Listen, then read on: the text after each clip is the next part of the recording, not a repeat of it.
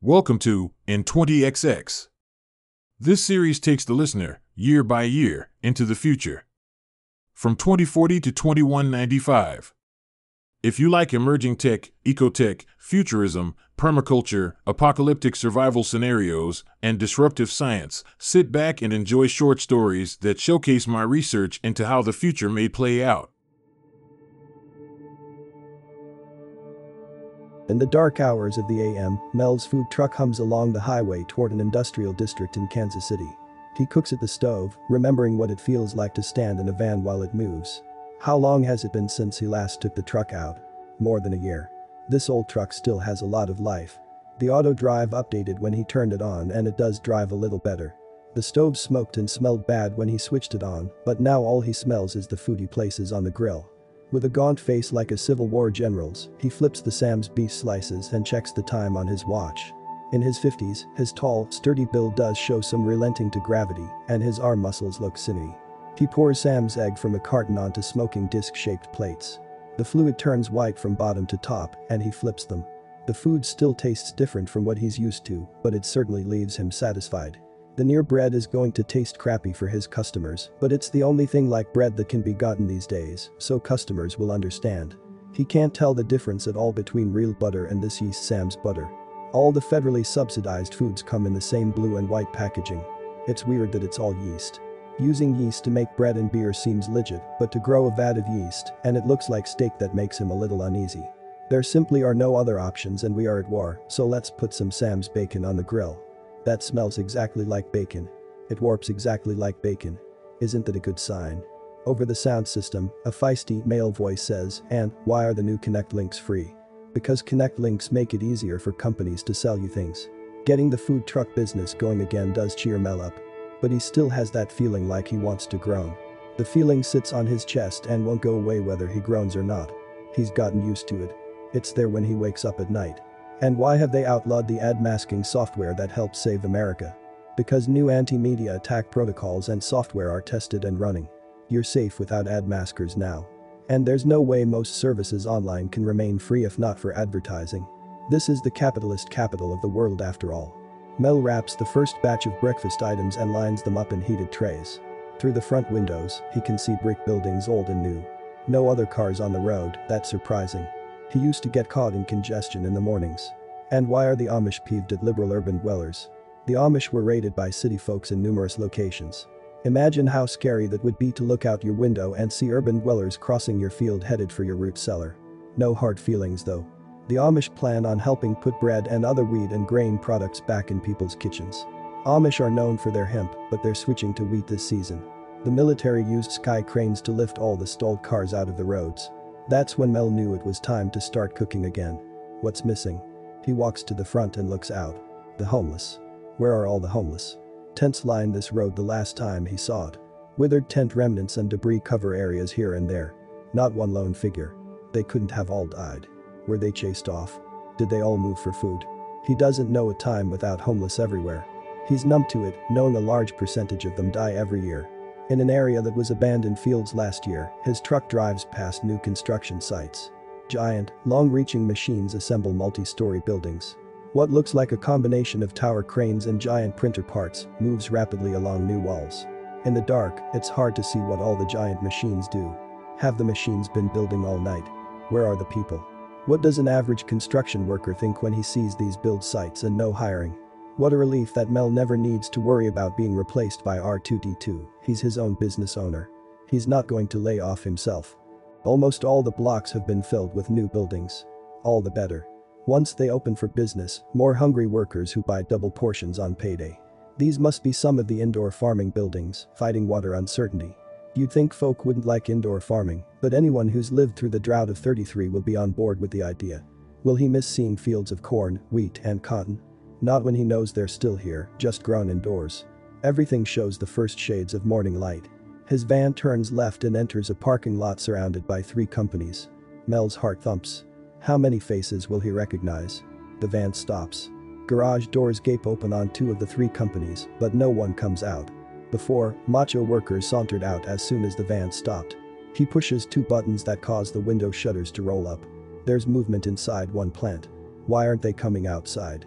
Honking may seem rude if all the old crews have been replaced and aren't familiar with him. He climbs out of the truck and heads to the boot factory first. Inside, machine sounds assault his ears. He looks into the cathedral-sized space where machines on dozens of long tables spin, punch, stitch, cut, and fold. But not one person, not one Coveralls-wearing worker anywhere. "Can I help you?" A man half shouts on his right. Mel turns, raising his arms. "I didn't see you." The young guy with a clear complexion and an expensive haircut mildly grins at him. Mel says, "I'm the food truck guy." "Where's Jerry? Is he still the owner?" The guy says, "He is. He's at his home." The guy wears a silver blue jacket with a Biotics patch on the front. Mel looks at all the productive commotion. "Where are the workers?" The guy gives a short laugh. "We retrofitted Jerry's company. Everything is automated." Mel's jaw goes slack. He glances at the offices one floor up overlooking the main floor. "Are the secretaries still here?" The guy smiles quizzically. "Secretaries? What are secretaries?" "Just kidding. Jerry could have automated the secretaries years ago. Biotics has solutions for every business. We have standard parts that can fit any situation. Those modular supports can have different components added. Welders, cutting lasers, printers, hands, you name it. I started in foods, but now I'm retrofitting apparel. I'll show you around if you like." Mel glances furtively and groans. "No. No thank you." The guy offers his hand. America has a quarter the workforce it had before. Mel shakes the man's hand. "Yes, to be sure." Mel drives from location to location. The car company, the car repair shop, the central post office, Giantess distribution, sporting goods producer, furniture, and kitchen cabinets have all been retrofitted. Goods are filling delivery trucks on every street, but hardly any people anywhere. Where Mel does have a chance to look inside, all the robots resemble the ones he saw in the last place. Mel pulls into a beauty supply plant in time to see some of the robots in pieces moved off a flatbed by an auto lift. He draws a long face and moans. Tires humming over a road in the shadow of a 4-story building, sitting in the driver's seat, Mel tells his van to pull over. The steering wheel is folded against the dash, so he has plenty of room. The street is vacant. It used to have a steady stream of traffic, especially at this time, early afternoon. Mel leans heavily on the steering wheel, gripping his hands together and resting his forehead on them. His voice comes out heavy and haggard. "God, please God, I know our kids are grown. I know you're taking care of Nate, Max, and Ruth. You know we love and miss them so. I know you're watching over Leanne and Sid. Please tell me what to do."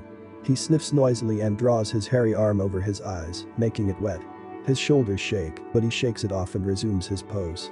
"God, dear God, you've blessed us in so many ways. You let us raise Nate and Max and Ruth.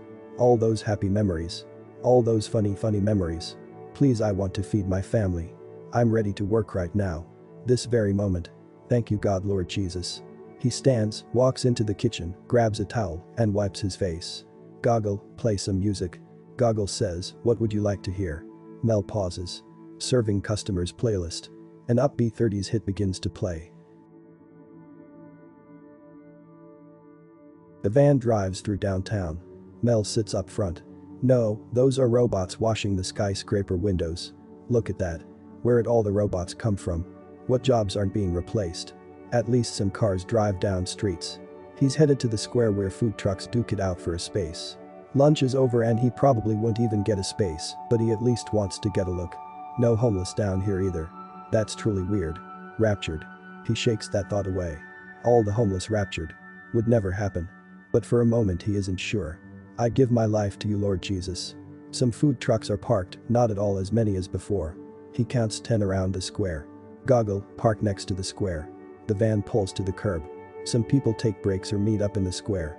May as well open. He rolls the shutters up and flips the menu lights on. Sitting on the stool next to the stove, he checks his favorite apps on his foldable. 40 minutes later, he climbs down, out of the van, stretching and grunting. Only a couple of people remain in the square. A man stands outside a food truck down the sidewalk. The middle-aged man wears a silver blue jacket. Mel strolls over to him, hands in pockets. The man fusses with a menu box on the side of his shiny new van, not acknowledging Mel. A man shouldn't wear pants that tight. His pointed shoes must be pricey, but they still look like a joke. Does he want to have a beer bottle thrown at him? His truck sells Mexican food. Wait, those aren't sweaty cooks through the window. Mel's heart sinks. He sways, off balance. Inside the van, 2 robot arms hang from the ceiling, 2 reach over the stove, and 2 smaller arms stand ready behind the ones over the stove. Mel says, "Excuse me, sir, are you the owner?" The man turns his head around as far as it'll go. "Me? No. I'm just a tech. This reader board sent an alert. It's my first time at this location. You can still order. Just step up and talk, like Goggle." Mel tries not to act miserable. "Oh no, I'm not ordering. I'm the owner of that van down there." The man straightens up and looks Mel over. "You cook too?" Mel says, "Yeah." He's noticing the prices. Those can't be right. 10 cents for a taco. The most expensive item is soda, the brands of soda he's used to from before the attack. The man is saying something about getting hot dogs at Fenway Park. But then they needed people here, so here I am. Mel looks across the square. "Are the other food trucks run by robots?" The man grins. "All except yours." Mel says, "Do people work downtown anymore?" The man scratches at his thinning hairline. "Suppose so. Somewhere up there." He waves his finger at all the shiny skyscrapers. The restaurants are all retrofitted now, the ones that are open. Fast food. Lots of jobs are being automated. Lawn care. I heard window replacement is automated. House painting. House cleaning. Junk removal. Mel's head swims. Even with cheap overhead, he still can't sell sandwiches for 5 cents.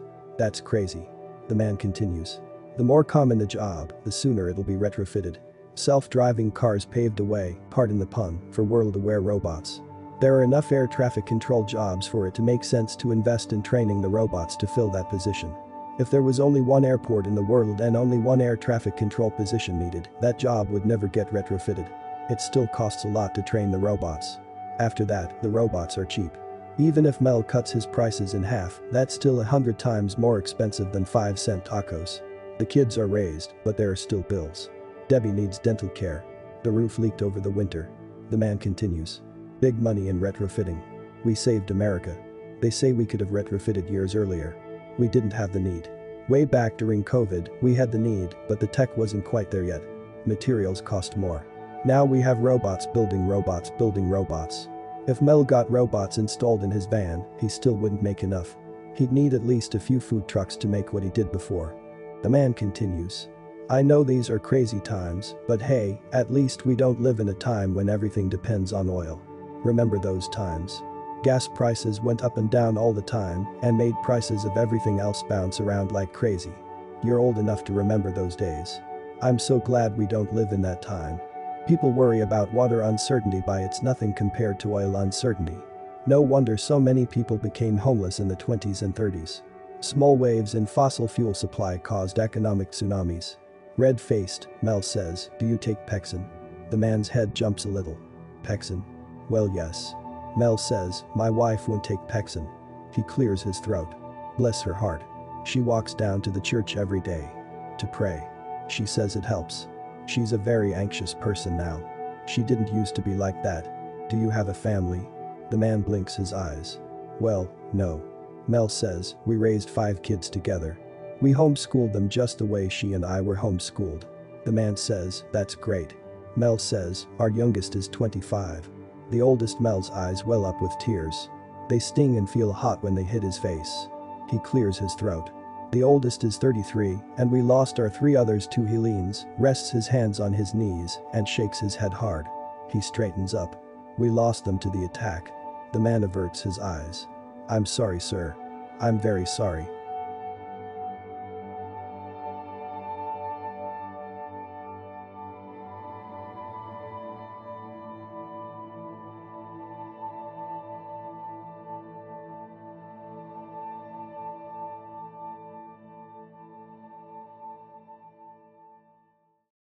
Thank you for listening. My landing page is solomation.com. There you can find the companion website to this podcast that includes a timeline and illustrations.